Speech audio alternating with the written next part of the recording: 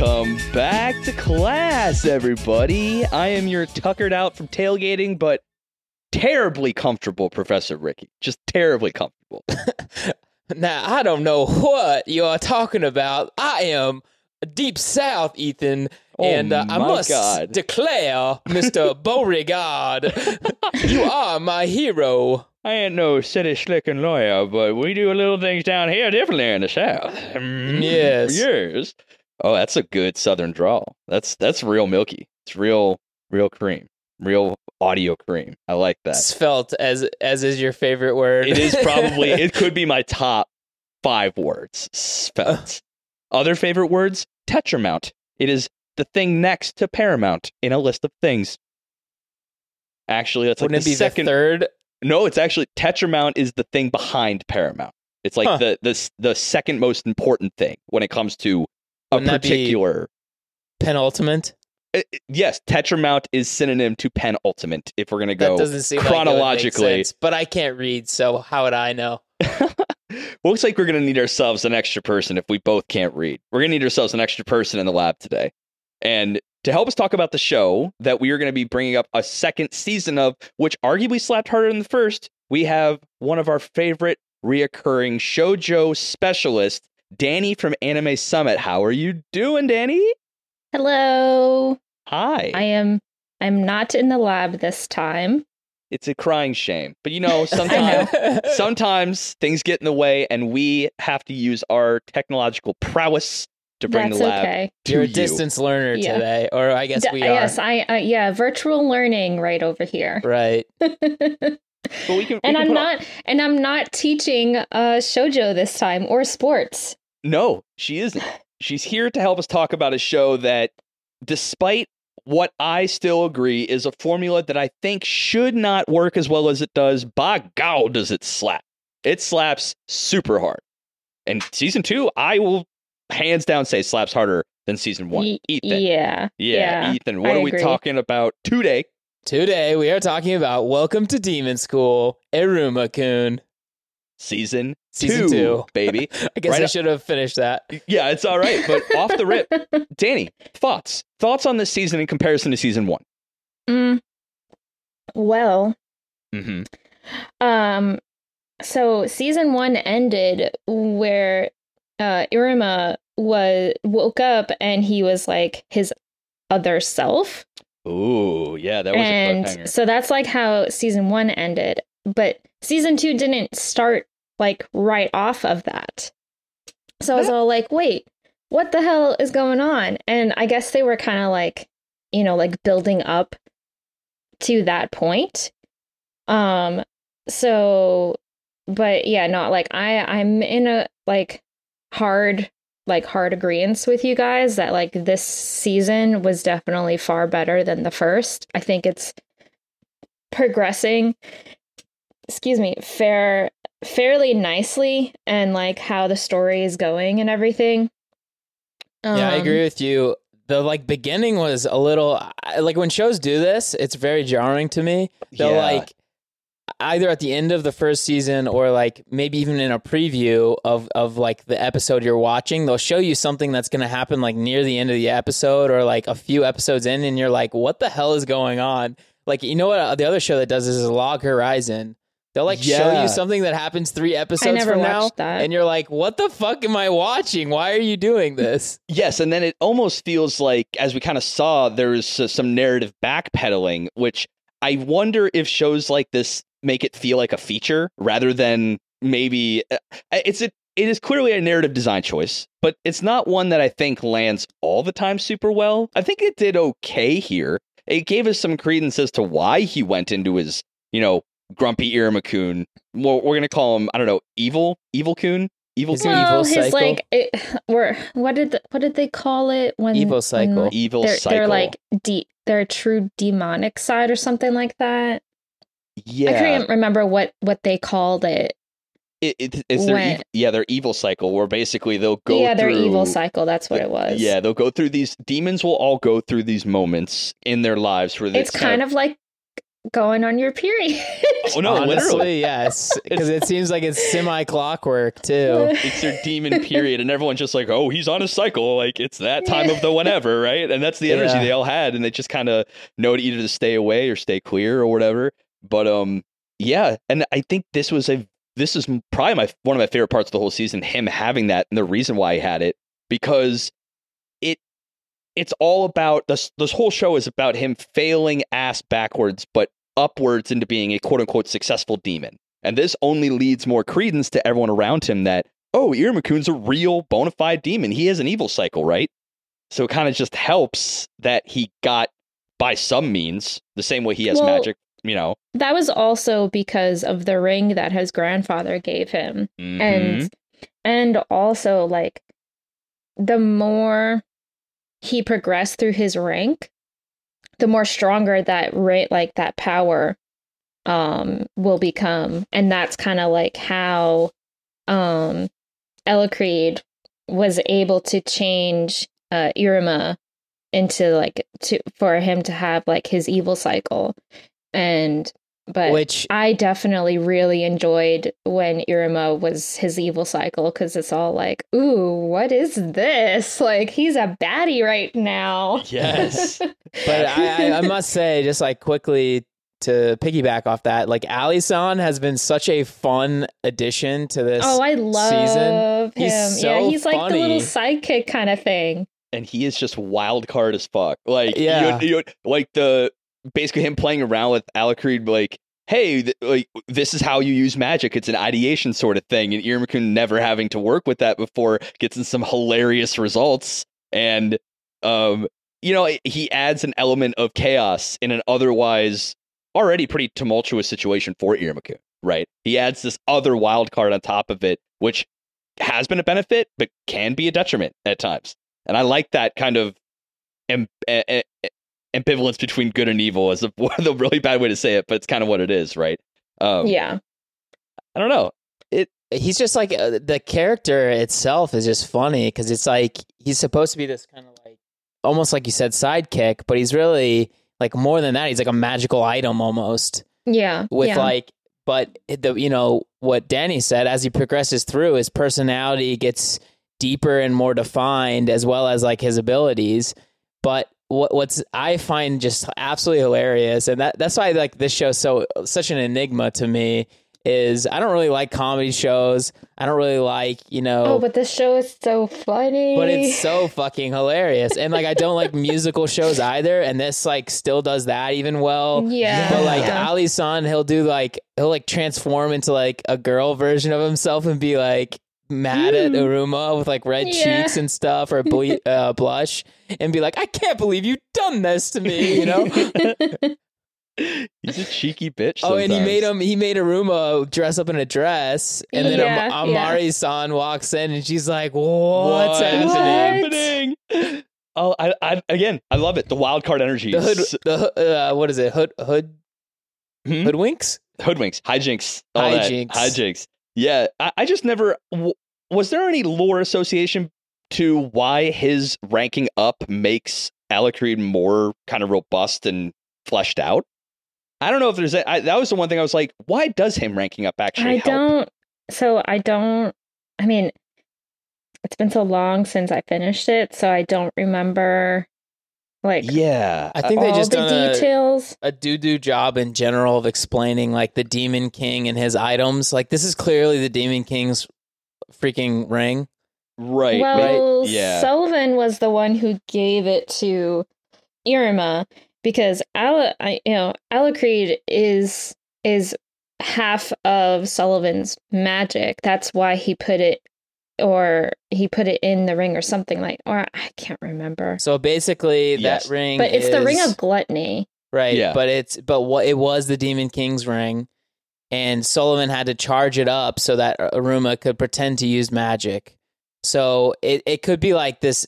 His grandpa honestly acts a lot like Ali-san, like very like up and down mercurial. Oh, you know what I mean? That. So like there could be but potentially a little bit more dramatic, because like I feel like it was really funny when Iruma like was going through like his baddie side, and Sullivan's all like, oh no, like he was like so mortified by he used to be such a good boy. He wasn't sure like how long Iruma was going to be like that, and I remember he's all like, could I take a picture, like just to like, you know, savor this memory, and like he like not even like hesitation, you know, Iruma just took the camera, took a picture. It's like, here you go, I'm going to school now.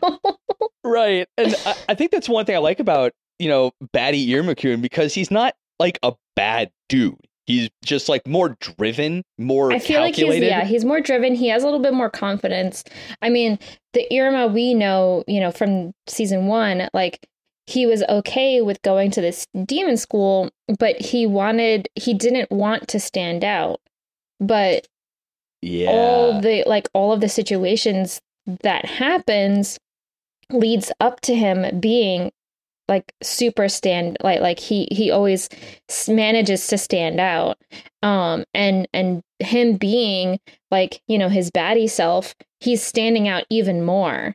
So right. And I think what like, was super clever about that too, you're right, him standing out, whether he's in baddie self or normal self, is just seemingly always going to happen for him. But there were still core tenets of his personality when he was his baddie self that didn't go away. He still couldn't say no to anything, which was interesting. He never denied anybody anything still. He was just very calculated about how he went about achieving things. And I think it was very clever to give him a baddie self as well from a narrative point of view, because it made progression and progress for the Misfits very poignant, very creative. Yeah. It was still driving the story. And then he could have gone back to himself at any time and been like, oh God, I'm so sorry. Like, no, don't be sorry. You literally just like one-shotted like Kalego's basically demand of, you have to go get every teacher's signature. Okay. He's just sped run that shit using all the strengths of the Misfits, which is super cool. I love Kalego. Like, I like him too.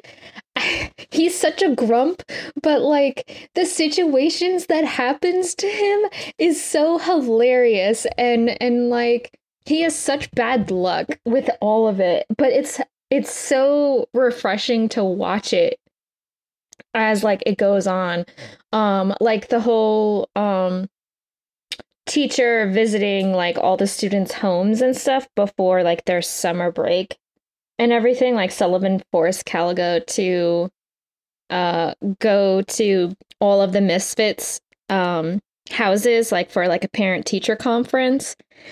And he was like so pissed at this, like, damn it, Sullivan, like, why do you gotta do this to me? And like he's just like going through all of the outlandish things, like especially with Clara's family, you know, like you just see like how like obscure Clara's family is and everything like that. But you also see that even though like Kalego is such a grump, and like you may think that like he doesn't care about his students, but like throughout that whole like episode, you can see that like he actually did care about all of his students and like what they should improve on and all that kind of stuff. Yeah, he's still a big softy at the end of the day. Yeah, I mean, sometimes he's literally chicken boy sometimes.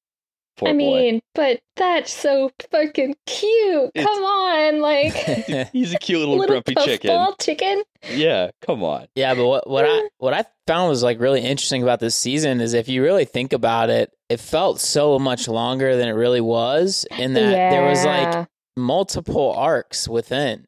Yeah, like there was really like the Royal One evil cycle.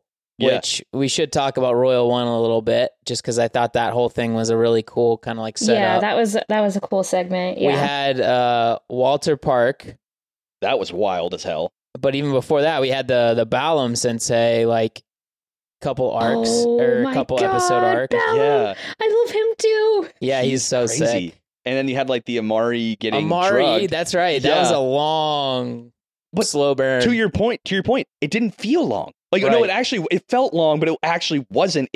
This season seemed to have these meticulously crafted like story arcs of conflict introduction, Iruma-kun's involvement, the apex, its resolution, and then it fed into the outcomes of others. I mean, they got to go to Walter Park as a direct reward for the exams prior, right? And I don't know. I think that might have been why this season slapped so well, more than the first one, because it just had this beautiful overarching flow of one thing into the next, but you could talk about each individual cut, what they had to bring to the table, and then it just keeps snowballing from a lore perspective from there. So I think, Royal One was probably the coolest just because of the baddie cycle, but also the lore implications of all that. Right. For that, just for them, like trying to achieve to, instead of being in the slums, like pretty much like in the basement, like where all the trash is and everything, getting them all the signatures and all that kind of stuff. Like, that was really cool to see. And then when like the final day came to like present the signatures, and Caligo was all like, you misinterpret me. Like, I didn't say just like this, I think like the students or just the teachers, like I meant the entire school staff. And that's when like you thought that they were defeated. It's all like, oh, well, shit, like they can't, like, that's like impossible. They can't get every single staff to like have their permission to get this classroom. But then all of a sudden, like, boom, the janitor comes, the gardener, the lunch people. He's like, I took the initiative and I got everyone to sign this for you. I'm like, literally, what the fuck, all dude? because Iruma is Iruma, even though it was his baddie self trying to get this. But like throughout, like when Iruma was like, regular Iruma, he was helping out the janitor, cleaning, and, helping out with the cooking and all that kind of stuff. So like, even though like we like Iruma as like his baddie self, but like there are still things of Iruma that is pleasant because he's still helping the people who don't really seem too important in the story. Yeah, and I feel like it really did. They kind of did it a little bit backwards, I would say. Like, we find out what the real Demon King was like in the last episode of the season.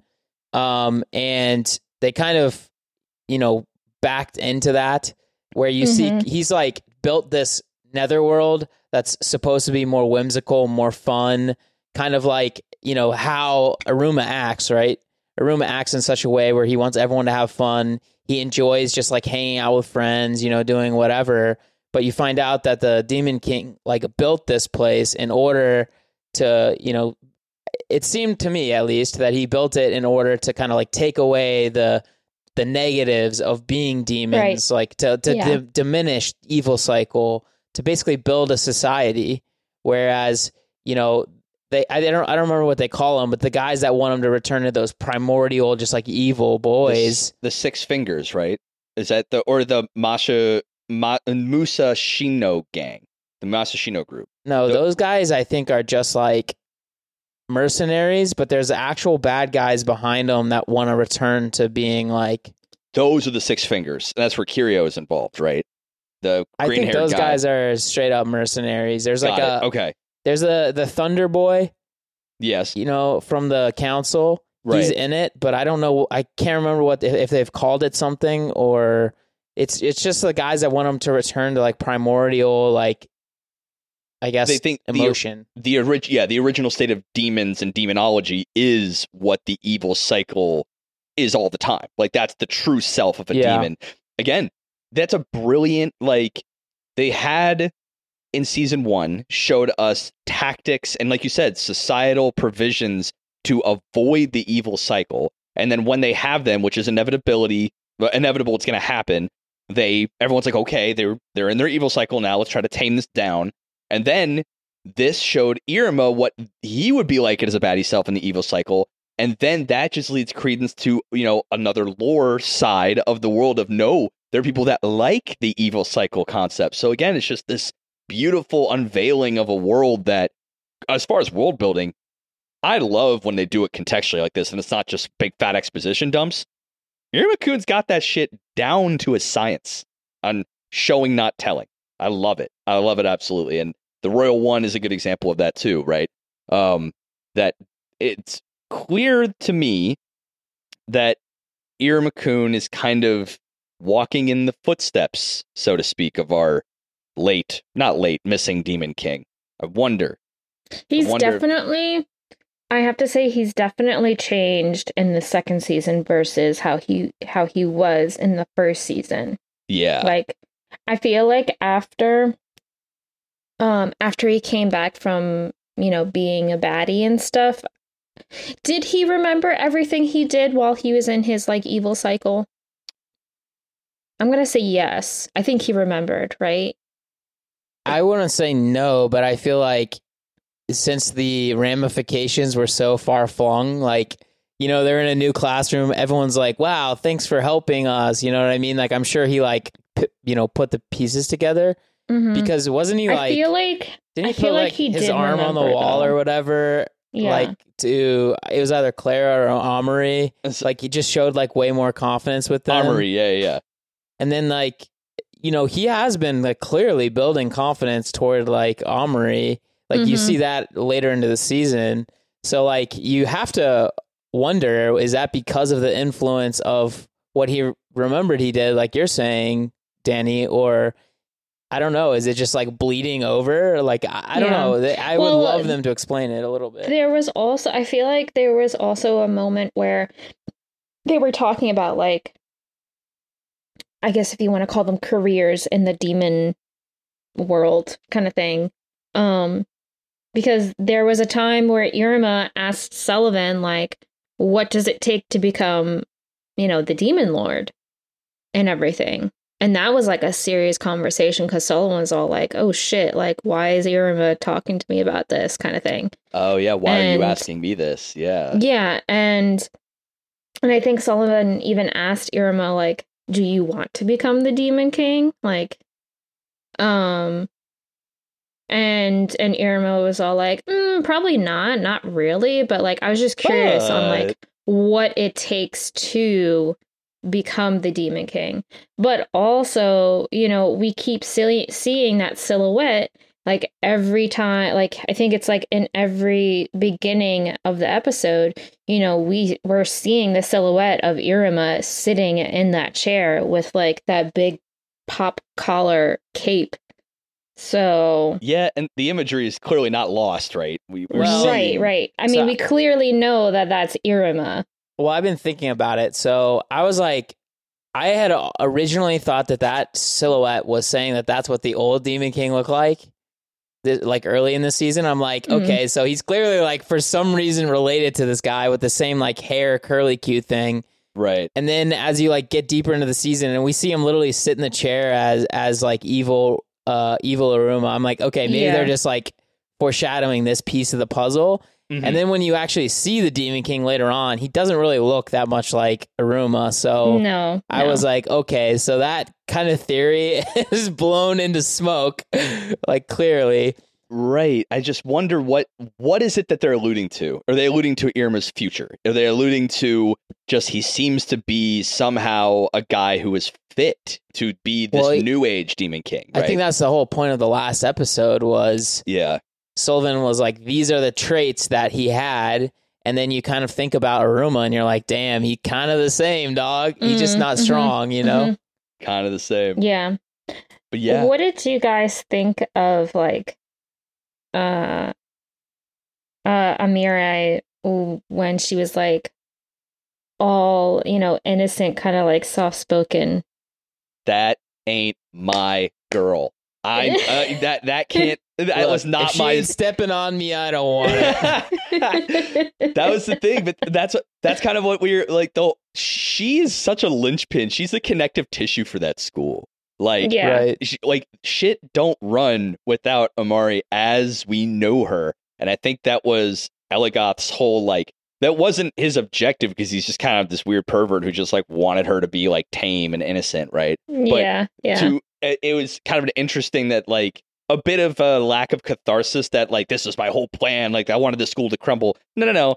he didn't give a shit about that. He just had some weird fantasy with the Maury kind of situation he wanted to do, but the side effect was much bigger. We saw, right? And well, they did a great job of showing like how much effort it took to even semi replace what she was doing by herself previously. Yeah. And I don't know, they just do a very good job, in my opinion, of showing like each character's worth to the world or to their classmates and stuff like that, right?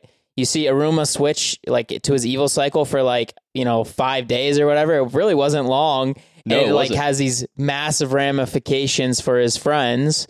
And then you see like, the whole Walter Park thing was literally only 2 days. Oh man, I'm sorry, but that was my favorite. The Walter Park? Like the Walter Park, when they went there, they were having that competition. Oh my God. And Opera, Balam, and Caligo went like as chaperones, even though Caligo didn't want to fucking be there, but Sullivan made him to, keep an eye on Iruma and everything. And, they were all like, oh, let's make this fun. Let's split into teams, and whoever has, the most fun wins. And then Caligo goes, well, if we're going to do that, then, for the teams who lose, you get extra summer homework. And the fact punishment. That like they split up, like, okay, I love Opera. Like, I think I love all like the adult figure characters in this show. Like, I just love the chemistry between Balam, Opera, and Caligo all together. I kind of low-key want to read like the spin-off prequel to this, because there's a spin-off prequel? So the manga, the spin-off manga focuses around Caligo while he was at in demon school. Fabulous. Ooh. Yeah, so I would be very down for that. I definitely want to read it. I mean, it's only like 2 chapters, like it's a little like kind of like special kind of thing. But it would be cool to just like see how he was when he was in school and stuff. Well, they kind of showed it just a tiny bit in this season. They did, yeah. And I thought that was honestly a really cool little flashback. And then you find out Opera's just like this absolute insane monster. He's so awesome. I love Opera. I just love like his deadpan face, and he's just like there. And like Caligo is just so timid by him and stuff. And then Balam's just over there like, hey, what's up? Like, hey, what's good, y'all? And Balam interested me so much of all 3 of them, because it seemed season 1's stance on humanity from a demon's point of view is very much food or nothing, right? Like, they're literally just a food source. But oh god, when fucking Balam found out about Iruma, like Iruma just like flat out said, hey, I'm a human. And Balam was just all like, what? I freaked out. I was like, dude. Oh, you absolute dumbass. Why would you say that? Well, Iruma was all like, why did I say that? Like, but I don't know why I told him. It's only natural that a character like Balam, I think, would exist, right? Just instead of this pure, like, oh, humans are nothing, right? Yeah. There would be someone. Yeah. It kind of reminds me of the Weasley dad, who's like just interested in muggles, where most wizards are just kind of like whatever. Weasley. Yeah. So like, I agree with you. It is very like decent parallel, because like Balam is extremely interested in like, I guess, human world, sea life. He's like asking about all these animals. Right. And like Aruma, I think, just got kind of lulled into a sense of security with him being like, well, I can answer all those questions. Right. Right. And they had that test on the human world. There was like one subject. Mythical zoology. Yeah, mythical zoology. And he aced it. And everyone's like, oh my God, you're amazing. You're a god. Like, how do you know this? Like, yeah, don't worry about I just study real hard. No big deal. That was super funny. And that's a very natural failing upward, right? Because it's literally success. Okay, but everyone's like, how? I have a question. Uh-oh. I have an answer. Long-haired Balam or short-haired Balam? Long hair for sure. Yeah. Yeah. I thought it was so funny when he cut it. He's all like, I thought this would make me less scary. And people were all like, dude, you're even more scarier than you already were. Yeah. Before, at least you were like, you had like this chill aesthetic, and now you just look like a crazy person for chopping off 4 feet of hair. Yeah, I kind of got over his short hair though. Like he actually did look kind of cute. Well, yeah, because he's this big muscle-bound dude, and he's just like kind of always giddy about human stuff, and he's just really kind of a softie at heart. But at the end of the day, Balam and Caligo are all like, both of them are like badasses, right? They're like ranked 8. They're huge. The highest ranked. I think they're both 8. They're Cheth, rank 8. Sure. Yeah, so they're both the highest ranked in the school, which I thought was really interesting, especially considering, like, if you really think about it, we've only known about Balam for like maybe 8 episodes. Yeah. And now he's like so integral to the freaking plot. You're like, that's my dude. Yes. Yeah. We will not... And that's what I was saying, like back to like Walter Park and stuff. Like, you know, when they split up the class, I thought it was really hilarious that like all the girls went with Opera, and you know, your main characters like Alice, Iruma, and Iruma's rival, I forget his name. The Thunder. Oh, Thunder Boy. Thunder Boy. I think his name is Shabro. I'm gonna go ahead and call him Thunder Boy Supreme. Okay, Thunder Boy Supreme. Yes. Like all of them were together, and then you know also like the guy that sleeps on the cloud was also with Iruma, and then you know the not so like the goofs of the class. The guy with the tail and Jazz and Jazz, Lead and I forget the owl dude. Little pervert owl boy. Yeah, they all were with Caligo, who's like the most non-fun person ever. The biggest drag of all time. And they were all like, we're screwed. Like, we are not going to win and everything. It was so funny. Wait, and they tried to put like you know, like Mickey Mouse ears on freaking Caligo to make it seem like they're having fun. Yeah. And it's just making it worse. I know. And I think Walter Park is a good example of another thing. I think Iruma-kun, especially this season, it seems to understand what made sitcoms, situational comedies so engaging. It is letting the characters and their interactions make the jokes land rather than narratively forcing them in or kind of shoestringing in stuff like that. And they kind of captured a very Konosuba vibe at times, where it's like these characters interacting is what makes it funny in the situation, not like, oh, we're going to set up a joke now, right? It's just this natural, and they do it because they have these moments where they will have different random groups of the same overall cast just mix and match, and as they mix and match, how would that react, you know?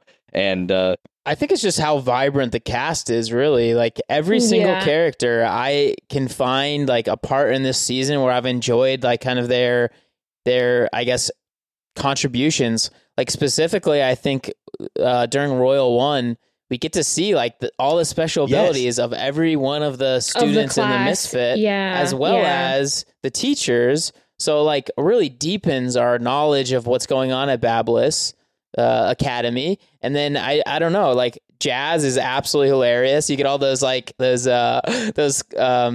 flashbacks of him with his older brother. His older brother's just like stealing all his shit and being like, sorry, bud, in our family, you know, if you can't keep it, you lose it. And it just gives him credence as to why he's got some pretty sticky fingers, you know? Like, but so, that's a really good point too, because that felt a very natural way to do a showcase of everybody's talents, right? And I think that made the Royal One arc so much more satisfying at the end, because this wasn't Iruma-kun shining above the rest. This was the quote unquote misfits. This was everybody's effort, right? Iruma-kun just was the conductor to this kind of demonology orchestra of everyone playing their part.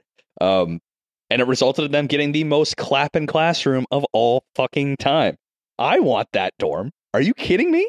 I want that. Well, I will say their original classroom wasn't really that bad either. It was just next to the trash cave. Well, that sucked, but I don't know. I like the aesthetic of like an underground kind of like secret base kind of feeling.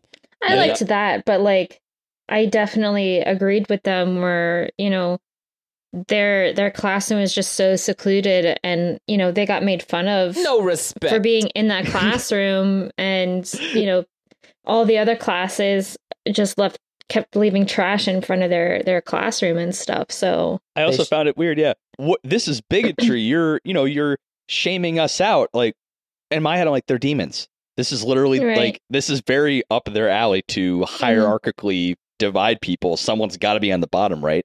It only felt, I just didn't think the argument of, oh, we're being discriminated against because we're labeled as misfits. I'm like, well, somebody has to be, right? Yeah. All right, so here's my question for y'all.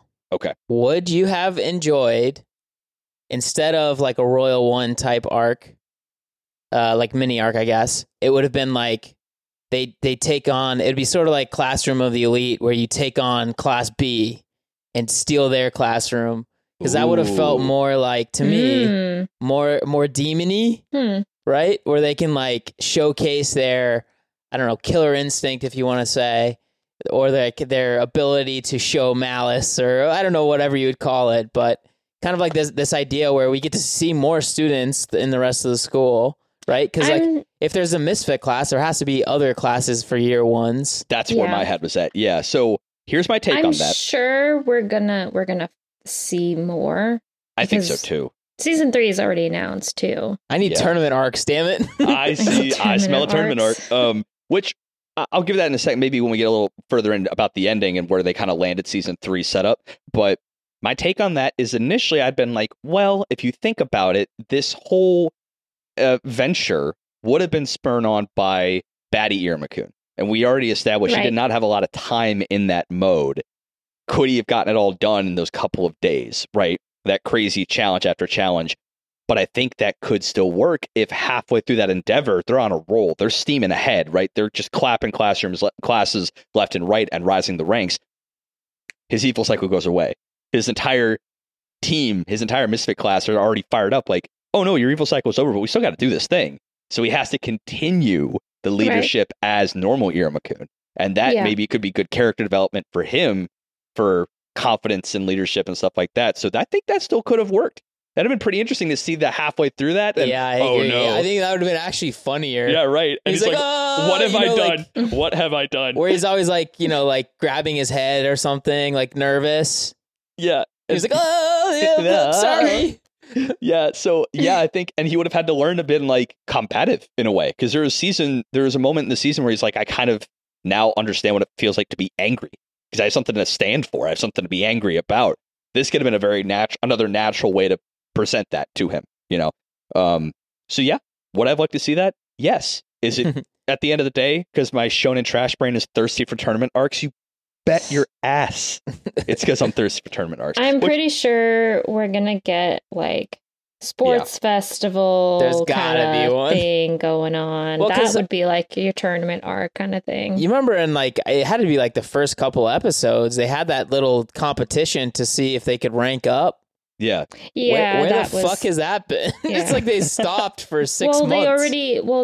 They already have their ranks already, and like it's like before, when they went on their like summer vacation, they had their exams and stuff, and remember what Caligo said, like, if you guys pass your exams, you'll bump up a rank. But if you don't, like, if any one of you fails, you're gonna, your rank is gonna decrease, but also you guys are gonna get kicked out of Royal One. So Royal One. There was a stake there for them to make sure that every single person in the Misfit class passes, so that they can either rank up, rank up their rank, and also stay in Royal One. So you kind of perfectly segued, and I think the one gripe I'm having about the season 2's and use of Royal One and what I'm smelling now for season 3. I see that something. I'm sniffing it out, because we saw that was a very engaging, you all need to pass or you can't keep your status in Royal One.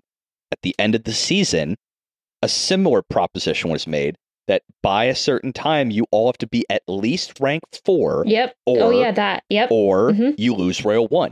Is this just going to be a repeat? Is it going to stagnating of stakes for them? Because they basically climbed from rags to riches. And now is the rest of like the stakes like do X or you lose Royal 1, do Y or lose Royal 1. I really hope they find a way to move away or make that a little more engaging for stakes. But you know what I'm saying? Is this going to be the fallback for like the next 2 seasons? Everything is do it or lose Royal 1. I mean, I'm a little worried they've painted themselves into a corner with the ranking system because you only have 10 ranks. Can only go so high. His grandpa is the highest ranked person in the entire world, and I don't think he's even a 10, or maybe he's the only 10. I think they're 9. Actually, Sullivan is Tet, which is 9, rank 9. Right, so there's no one that's a 10 right now. Balam and Calgeo are the only 8s in the entire school. Like, at some point, it's going to get really awkward when, like, these misfit second-year students are, like, rank 6, and all the teachers are rank 6 or 7. Like, you know what I mean? I think they've really painted themselves in this weird kind of this corner where they made it seem like, okay, yeah, you have to rank up to continue this classroom or staying on this course, for instance. Like think about My Hero Academia. If they said, okay, you're all ranked and you have to rank up in order to stay on Hero Course 1, right? You know what I mean? Or else you'll get pushed to Hero Course 3. Like, I could see that would make more sense here, right? Where you're like remedial, but they're already remedial, and now they're like, you got to really, really rank up, boys. They're still remedial, but they just have a really banging classroom. And now, I think you and I are both coming at it from the same. You got the same side, or different sides of the same issue, right? Have they basically fell into a narrative loop of you need to rank up? That is the ultimate goal. How many times can you say that until essentially, oh wait, how are you guys 9s already?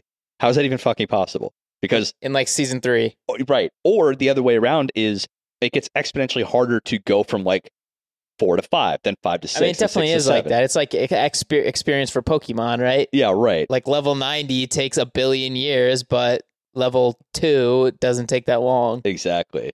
Or on the other side is if you don't do X, Y, Z, A, whatever I guess at the whims of Kelgo at this point, you lose Royal 1, and it's just like, oh, cool. Are we ever going to see any kind of more unique or elevated stakes? He's also kind of just like a raging dickhead for that. It's like they worked their asses off to get this classroom, and he's just like, you know what? Rank up or you're going to lose it. Yeah, you must be like, perfect all right, dude. Model students or fuck you, because I couldn't get Royal 1. I wonder if he's just salty about his past. Like, he tried this and failed. And how did Iruma-kun and the Misfits get it? I don't know. So, yeah, that's the only thing I'm worried a little bit about the coming seasons. Do I think they'll find a way around it? Of course. I think they've shown narrative chops for that. But, yeah, I hope it's just not a keep Royal 1 or die. Like, there's only 3 people who are level rank 10. Oh. And that's the Demon King, this Lord Balliard, and Lady Levi. Those are the only 3 people that are ranked 10. Lady Levi is the literal 10 out of 10. Well, those are those people that were at the table with Sullivan, right? They're like called something special, the top 3 or whatever. Yeah, the so 13 9? Crowns, I believe.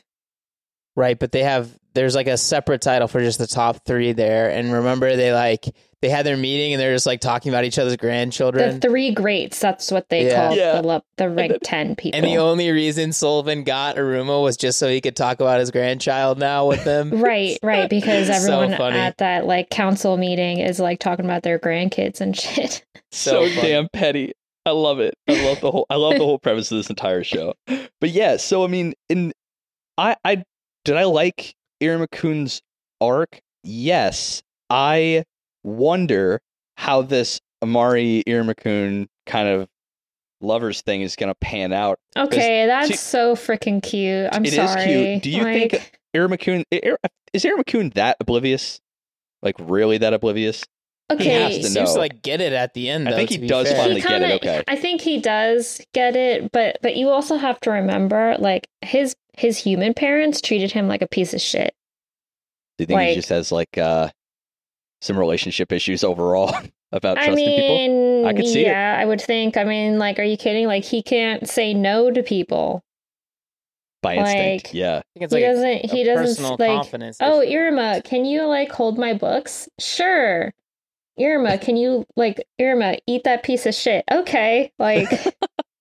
Pretty glad that hasn't come around yet, but who's to say it won't? Like, I mean, but I get what you're saying. You know. Yeah, and I think it's interesting that like that Amari's fascination with Irma Kun, that was born in season 1 from his ability to read the quote unquote forbidden text, which is just like romance it's just manga. Yeah, right. It's manga, and it's in Japanese, which the demons can't read Japanese. Right. So I guess her infatuation with him, I hope he gets it at some point to really make something happen there. But I don't know, will the show lose a bit of luster if that back Doki and forth?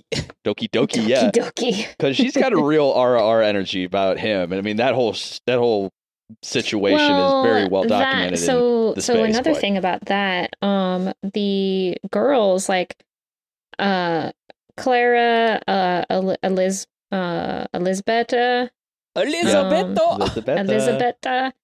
then her last name's X. It's so funny.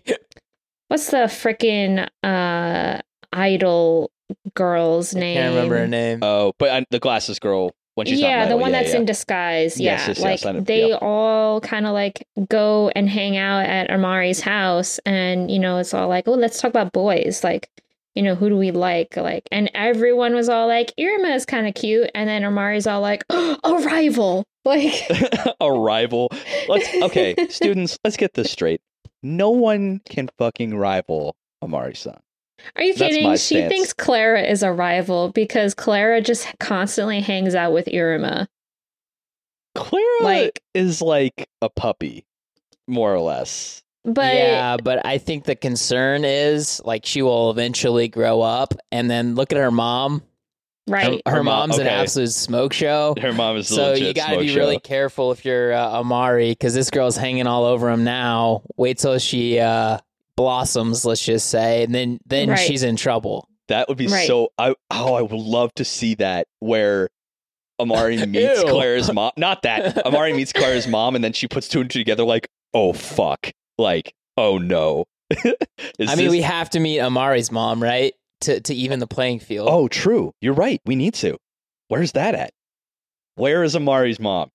We know, what's his name? Alice's mom is like absolutely smoking show. Yes. Isn't she like a demon of love of some sort? Something like that. Asmodeus-san. Yes. There's some dime pieces in the show, man.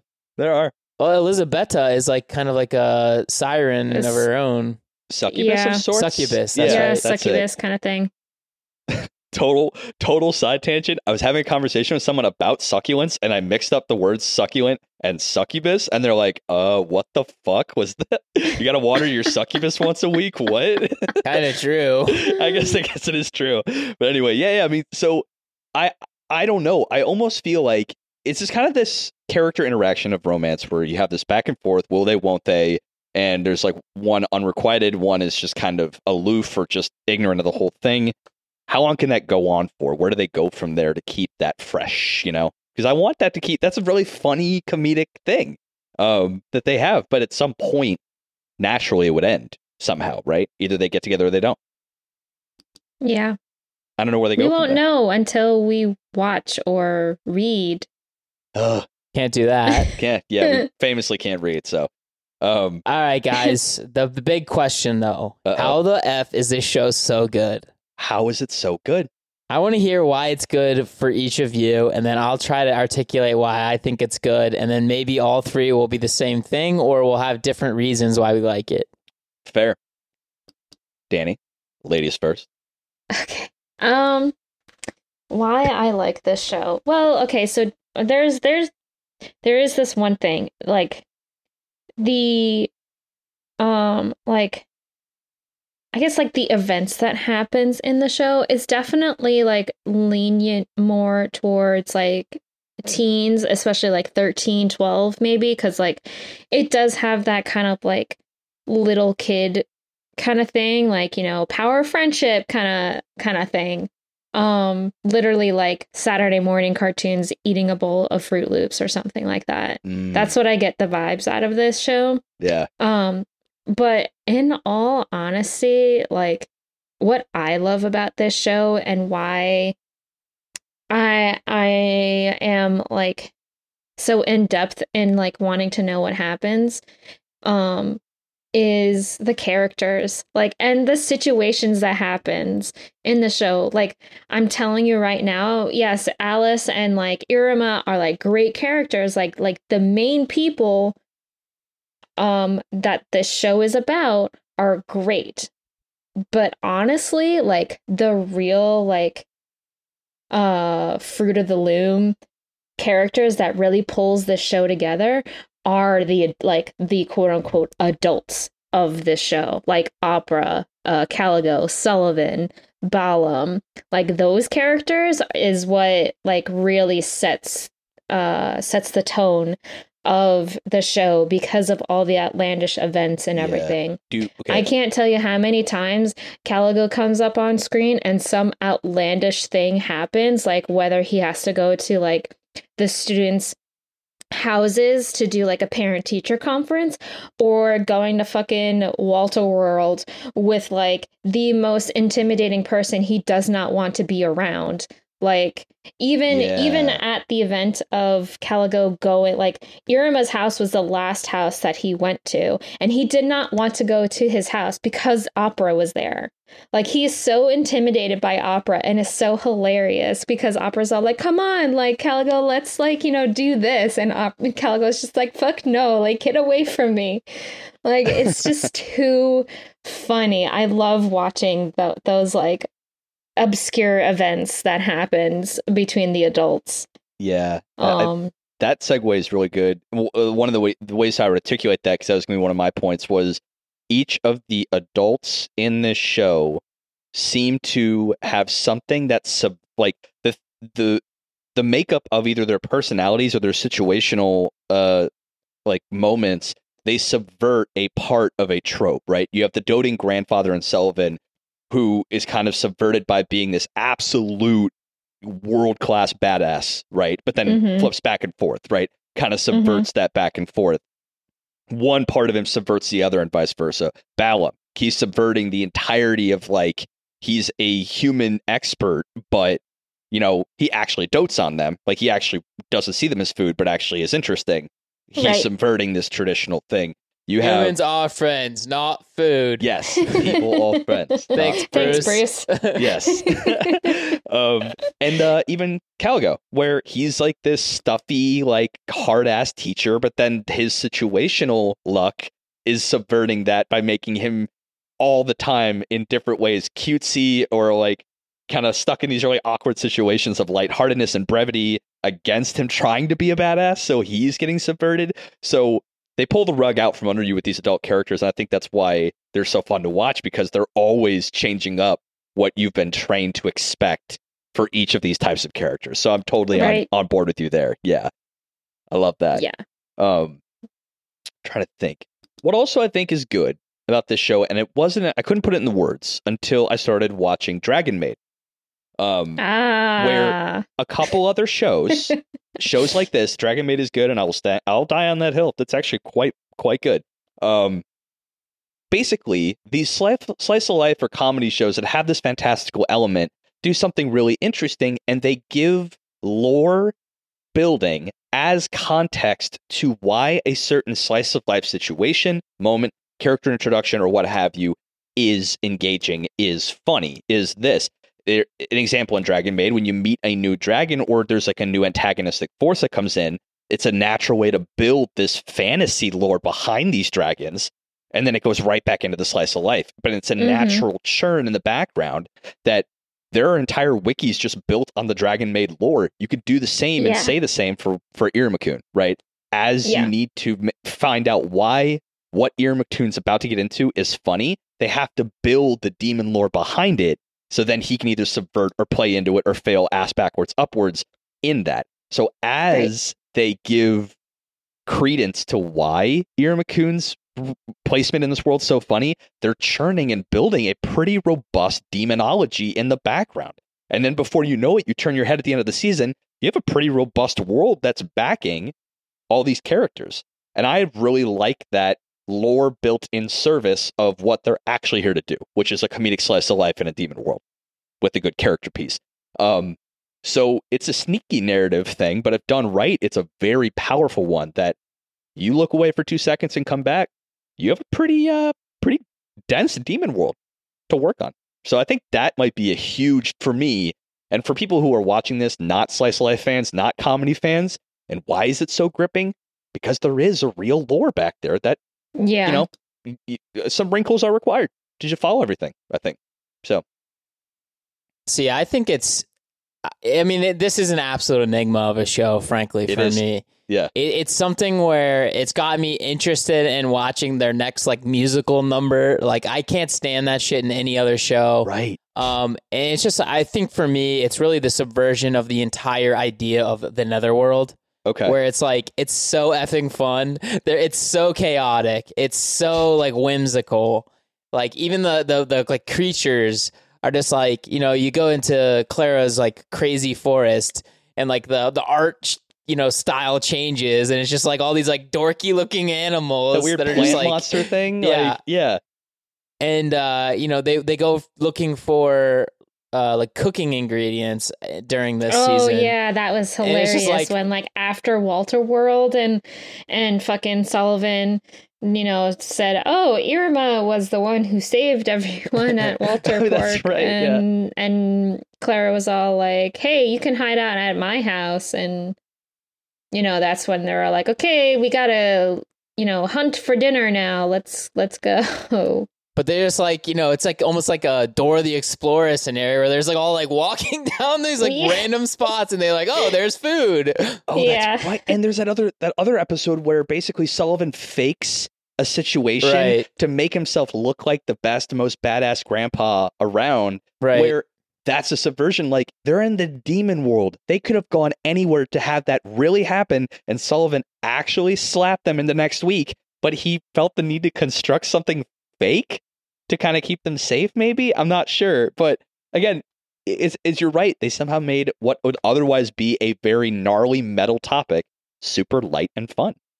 It's cool. Mm-hmm. Yeah, and I think like even Iruma as a character would generally annoy me, like just being that like super nice. I actually have a surprise later for Danny that is going to kind of tie into that. But the like super nice character that's just like a fucking rug, for everybody to wipe their dirty feet off on. Yeah.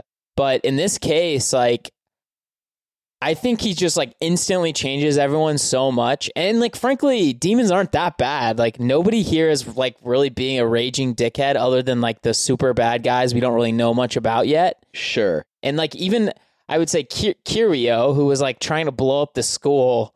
Like, oh, right, yeah. They're just like kind of chill, to be honest. Yeah. But anyway, I did want to like quickly address something you said, Ricky, where it feels like a really robust world.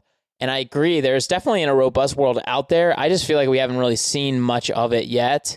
We've only seen Babyliss, Walter Park, and like a few other like tiny little locations. But we know there's some serious shit going on out there, and I can't wait to just meet more characters. And I think that's what makes a show or any really IP like this story good, is when you're like foaming at the mouth to meet other characters, these guys have built a good enough world or a good enough character set to where like, we know a lot of characters, frankly, like an entire class worth of people, a lot of adults. And I'm still like super excited to meet the next character. Even Romero, the freaking annoying ass guy. I love him. I thought I was going to hate him the moment I laid eyes on him, but he is so fucking funny. It's just like, how does this happen? Ramiri. I did appreciate like seeing them not at Babyliss all the time. Yeah. Mm-hmm. Like I love the school, don't get me wrong, but like it was definitely refreshing to see them in like a different atmosphere. Like you even saw it in like Iruma's face, like when like during their summer break and stuff, when they decided to go to Walter Park, like you saw the excitement in Iruma, like, yes, this is like so exciting. This is like my first time going to an amusement park, like ever in my entire life. Like he was just so excited. Right. And then like when he got so excited, like, his excitement makes you feel excited, and you're like, you know what, fuck it, let's do this, Walter Park. Yeah. But then like he got too excited, and he ended up getting lost in at Walter Park. Right. Oh. So yeah, I kind of what you're saying with the world, right? You know, other stuff's out there, but they only give you the deets, the sweet deets, when it is purpose driven by the comedy or the situation right in front of you. So it doesn't feel like an exposition dump, but you are kind of like, and I love the introduction, like the Six Fingers. Like there is clearly movements and philosophies bubbling under the surface, but we don't care about that right now. We don't have to. Not until it comes into the lens of Iruma-kun. Then we get we get the driver, him, Iruma-kun, kind of showing us those new details by merit of him coming across it. So yeah, but you would think like Sullivan would be doing stuff, and like we would see kind of like glimpses of him worrying about this, or like Omori's father. You know what I mean? Like we know characters who are like police officers essentially. Right. Like it would be nice to see them like at least, I guess, conscious of these things going on. You know what I mean? Yeah. I don't think it's that big of a deal because we're only 2 seasons in, and for it to be this effing good after 2 seasons, like I am super excited for, you know, future seasons. Hell yeah. I think we should wrap this up because my surprise might take a little bit. Okay. So at least we got to do it to him. We got to score season 2. Danny, out of 100. Oh, what did I 100 demon exams, mythological zoology exams out of 100. I gave it a 70. What? That's so low. I did. Yeah, well, I think at the time I was being a little bit more critical because I would like I hate it because I'm starting to be like Nick. I should actually change that. Like, well, also I did change the point system on AniList to a 100-point system instead of 10-point system. Let's go. Oh, there you go. You're learning. So, yes. Yeah. Well, that's the benefit of frickin' AniList versus Mal. Mal sucks. Does suck. But it's there. Let's make it. You put in a drum roll. Let's make it 95. That's 95. What's up. A 70 to a 95? What a jump. I mean, I could see someone seeing season 1 like, all right, they have their 1 foot in the door, and this season just blasted in like Ranmaru, like, yeah, like this is it. This is the show. I think for me, man, I'm gonna give it a 91. It's a show I can't forget. I can't take it. I couldn't take it out of the 90s, I think. It's a show that is just, it for whatever reason, it sears into your mind. You walk away happy. It's wholesome as fuck. And yeah, it's super cute. Like, it's just robust. Yeah. Like, so every piece of it's good. Here's the one thing. No ecchi. Let's go. Yeah. Here. I'm sorry to interrupt, Ricky, on you on this, but I do have to say this one thing. It's like, oh crap! I forgot what I was going to say. Oh, you really teed it up too. No, it's gone. It's okay. He's used to people interrupting him. Look. Usually they come in with something. Huh? Usually they come into something when they interrupt me, but that's neither here nor there. I bet you the minute I listen to this, I'll remember. Okay, well, I'm gonna try to do mine, and maybe if you want to interrupt me, feel free. Got it. I think this is a 93 out of 100. Amari is goddess. Nice. A 93 Amari goddesses. I love her effing ability, by the way, her like blood limit ability. We didn't really talk about it a lot. Wild. I can't remember what it was called, but it's something like pretty applicable, or that's not the right word. Similar to what I've seen in other shows, where her ability is like she's as strong as she thinks she is, essentially, or like that's her blood limit ability. Yeah. And I've seen that before, where it's like if you think your skin is like diamond, it'll be diamond. You know what I mean? It's just something about the Dream King. Yeah, it's like your actualization of the power you think you have, but that it's literally your confidence is manifested in. It could be kind of boiled down to, fairy dust and believing, but it's a little more robust. It's a little more deeper than that, power right? Friendship. Or like, say you're fighting a big monster, you kick it, and it doesn't like react, and you start feeling like downtrodden. Your power goes down. Your power goes down, which I think is honestly why that Elagos perfume arc that turned her into a timid little baby girl could have been really dangerous, right? Yeah. Like that actually is her actual kryptonite, you know? Yeah, I mean, at that time, we didn't even know if she was going to be able to revert back to stay president, her original self. So and that makes her power just null and void, totally gone. Because she's only as strong as she thinks she is. She's like, oh, I don't know if I could do this, you know? And then like, yeah, she can't because she can't believe it. So, yeah, her bloodline limit's fucking gnarly, dude. Gnar, dude. Yep. Okay, so not my only surprise. That, her hair changes color too. So. Yeah, who doesn't like that? Well, like she has like a pink sheen. It's like a celestial armor almost. Hell yeah. Yeah. Okay. Even Opera realized like how like sick she is. Yeah. During that so fight, I thought they were related because they both have those little kitty ears. Yeah, meow meow ears. Oh, actually, yeah. I didn't even put two and two together, but there was nothing to put together. So cool. Yeah, well, they might still be, I guess. Yeah. I don't really know how the whole lineage scenarios go, but anyway, here's my surprise, Danny. Oh boy. So you know how you like talk crap about us not watching shoujo ever? And how we're like bad in general about just that. Clearly not. And then like fleshing out our repertoire. You and one of the anime bros talk shit about me because I didn't watch, shoujo and like Have No Soul and stuff like that, right? Yeah, constantly, like all the time. Right. Yeah. Well, I watched season 1 of Fruits Basket. I know. No, you didn't. There's your surprise. You did? I did. And I sucked down Dragon Maid both seasons. Yeah, I remember. I remember like someone I think it was Bob Man who like called me and Sam to like go over to it's fucking psychopathic, but I mean it Discord works, and just like shit on you for not watching it. Ethan doing the Fruit Baskets, that's the real one right there. Yay! Did you finish or are you still watching? I only watched season 1 because it's 25 episodes. That's a chunker. Oh, so you finished season 1? Yeah. That's what I meant. Okay. Yeah, it's first of all, this is exact length of Log Horizon, so it's 64 episodes or something like that total. Yeah. Which pretty hefty, let's just say.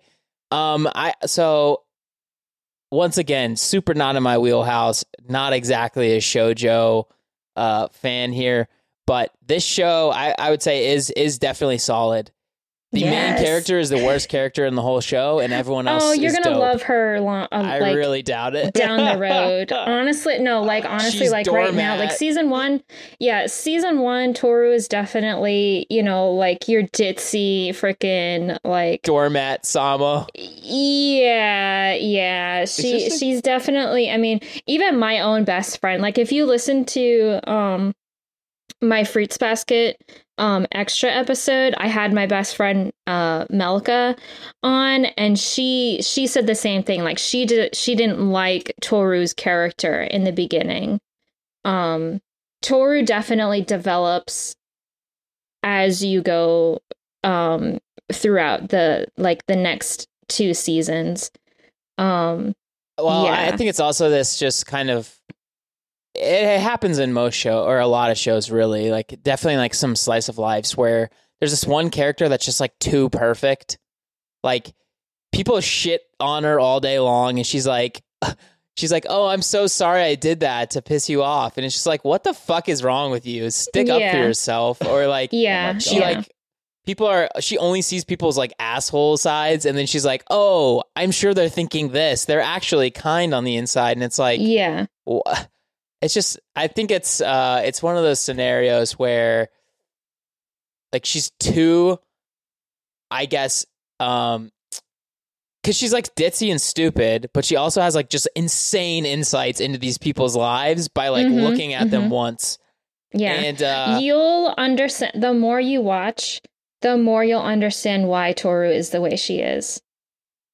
Well, I mean, her mom, Kyoko, was a badass, so but there's more to that, and I'm not going to say it. It sounds almost like that she's like a worse Iruma-kun, if we're going to tie it, because she's like doormat, apologizes for everything, seems to see the best in everybody, but it's clearly not, I guess, working in a human world or just the way they set up that kind of character. They seem archetypally bound in some way, just from tangentially hearing as a Fruit Basket noob, complete noob, just hearing what I'm hearing. You should watch it too, Ricky. Oh God. I honestly don't know what would really separate the two. Like, I thought the same thing before we started this. I was like, okay, this is my planned surprise for Danny, but how do I like talk about why I hate Toru, but I like Aruma? Right. It's hard to like really explain. I will say I watched dub, like Sumi, but no, Toru's voice the is thing, phenomenal in dub. Here's the thing with Fruits Basket, okay? Like, so obviously you know that this is like a complete readaptation of Fruits Basket. Like, this is like the true story of Fruits Basket. And back in 2001, there is an original Fruits Basket, but it didn't do well. Well, it did well, but also at the same time, the author of the manga hated the 2001 one.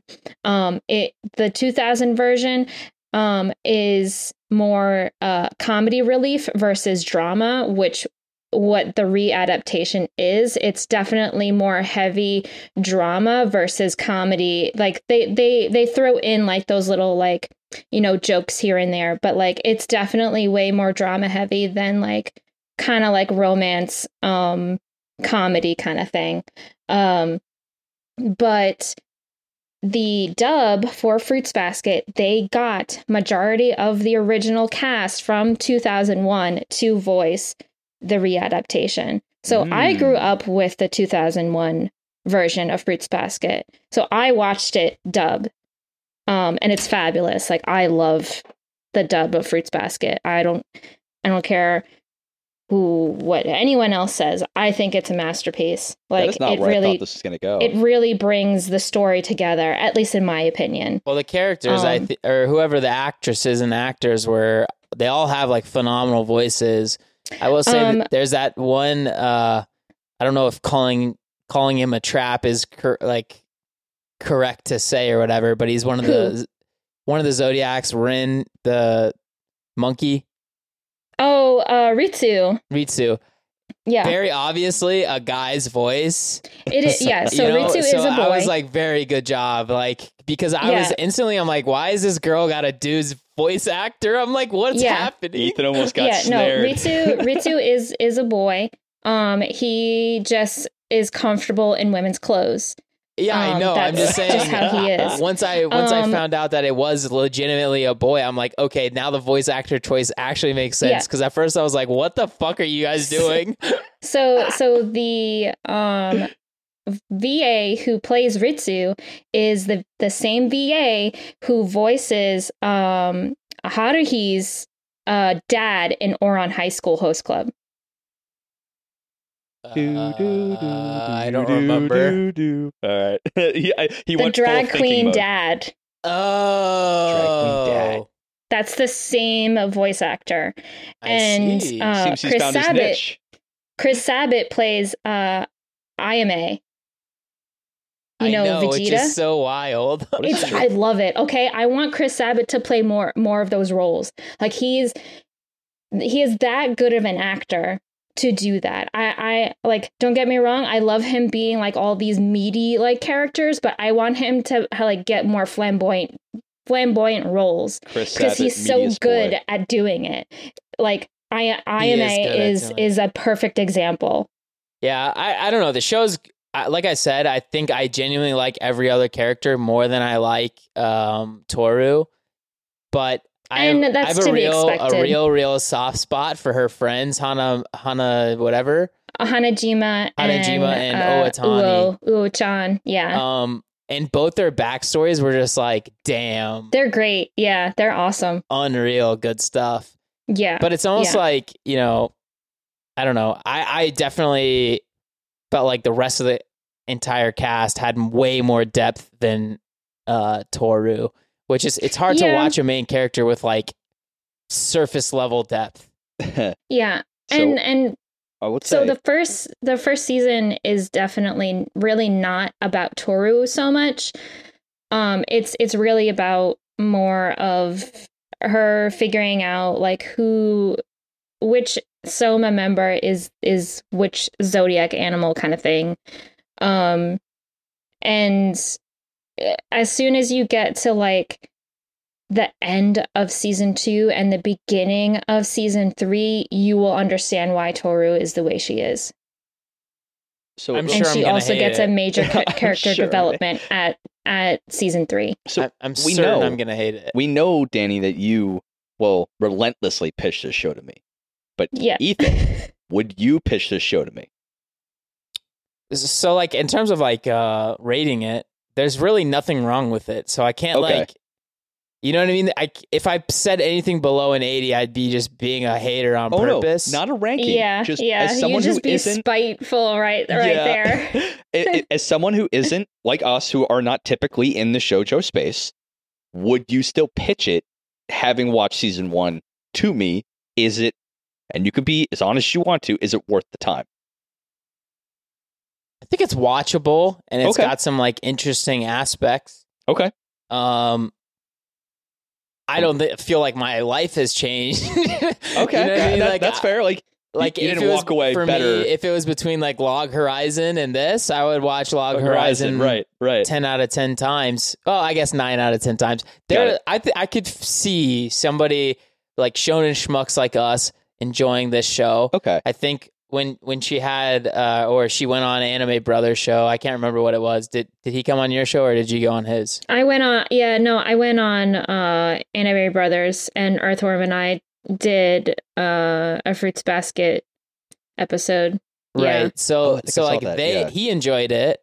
Okay. And he's also a Shonen Schmuck. Mm-hmm. So it's like, you know, evidently it is enjoyable enough for even like complete loser chads like us to enjoy it. So what I'm hearing is, if I had the entire catalog of anime to watch in front of me, it wouldn't be something you'd pick out of the stack first. But if you were told you have to pick a slice of life, you would pick this one higher up on most lists. If someone said, I'm going to shoot you in the face right now if you don't watch a shoujo, and you could choose this one, I would choose it. Where did you get that gun, Ethan? Why? What is this? Oh no! So here's how to frame it to you. But can I just say one thing to that pitch, Ricky? You can. Fruits Basket season 3 is number 2 ranking on Annie list. It is also number 5 on Mal list. Yeah, the problem is you have to get through 50 fucking episodes to get but it's so freaking worth it. It is so worth it. I guarantee you. I guarantee you it is so worth it. You know what? I think you may have landed it where I might, oh my God, look at that. Baki just came out on Netflix. It looks like I'm watching that instead. Well, that's Netflix. I'll say it's pretty bingeable. I watched in like sessions of like 8 or 10 episodes per sitting. Yeah. I have such a bad like ADHD when it comes to shows. I'll be watching something I know I should be, and then I was finishing Irmakun, and then I noticed on Friday that Baki Hama dropped on Netflix, the next season. And I'm like, yep, done. Also, done. Dropping Irmakun for now. I'm going to watch that. Yeah, the rest of Seven Deadly Sins came out too. Yeah, we're pretty lukewarm on that. I gotta be honest. On that one, but yeah. I binged the whole thing to catch up, and I actually fairly enjoyed it. So many freaking shows going right now, honestly. Yeah. I'm like in the middle of 7 or 8 shows. We all have some mad homework to do. But you know what? This last summer season, I was going to say, okay, this is going to be a relaxing time. I'm not going to watch too many shows. And I watched fucking 8 shows. Yeah. That's where you're wrong. This season. I'm like, God freaking damn it, why? A fatal error of not watching a lot, and suddenly, boom. Although I do think fall season was a little weak. I don't know. There's some solid ones on it. It has there. Dark Horse energy. Real Dark Horse energy in that one. Yeah. But I mean, there are definite I don't really count sequels like Demon Slayer and Jobless Reincarnation. Right, well, wow! You're talking. It's sequels. Like I'm talking about like new show kind of thing. And then I agree with you. Okay, yeah. I don't see too much that I will be interested in. So I feel like this fall season, I think I'm going to be watching less shows. Or at least I hope to. So you said this last season. I mean, there's 3 sequels that are like essentially must watch watches for us at least. So a min 3 for me. Right. Min 3. But I'm in the middle of so many shows, and I got to finish even the ones from last season I didn't finish. Oh, God, yeah. Standing on a Million Lives or whatever, I'm like... That one I'm willing to put to close. Bed. Me need to go back and forth on that one. But, I should watch season 2. If it picks up the way you've talked about it picking up, then maybe I go back in for 1,000,001 lives. Who knows? I don't know. You'd hate it. Whatever. Okay. It's just not even worth the effort. But you know what, y'all? We got homework to do. Thank you so much for coming to class, especially Danny from Anime Summit. Thank you so much for coming on. Do you have anything that you would like to plug? Anime Summit podcast. Obviously, go watch AnimeSummit.net. Yep, all the links. You said AnimeSummit.net. Yes. Okay. Yeah. If you join our Patreon, I do exclusive group watches with our Patreons, and we are currently watching Shaman King on Netflix. Ooh, yeah, which is a lot of fun. I need to actually pick that up because I was so stoked, then I got distracted, as a professor do sometimes. Yeah, if you watched like the original one, I did. This one is so much better. Like so much better. I didn't watch like the original one, but I do have someone who is in the group watch who did watch it, and I like to hear like the different variants between the original and this one. I can give you that when I do final watch it because I religiously watched the old one. The 4Kids dubbed one. It got my Shonen Trash Brain origin days right at its apex of like formation. It burned a synapse in me for sure. But yeah, go check out Anime Summit, guys, on all the Patreon stuff over there. If you want to join our Patreon, patreon.com/loopology, $1 and up gets you into our Discord with all the past guests like Danny and all the people on Anime Summit with like Nick and Sam and anyone who's been on our show before and all the lovely Patreon teaching assistants and up. $3 and up gets you the syllabus sidebar or the low fives. No. Oh, no, it's the first time I've goofed that early. Lo-fi, high vibes, sometimes anime, sometimes not. Sometimes visual, sometimes on hiatus. Show where we riff about life and stuff. Thank you for the assist. I appreciate that. No problem. It's been a couple weeks. I'm a little rusty. But yeah, we have about 30 or so episodes over there in various medium formats, audio, visual, and, I would say sometimes interactive. We haven't figured out how to do that technology yet. Put a poll up there. Yeah, and all of the links to everywhere you can get our show, visual, audio, or otherwise, are on all of the podcast channels, anywhere you get your podcast fix.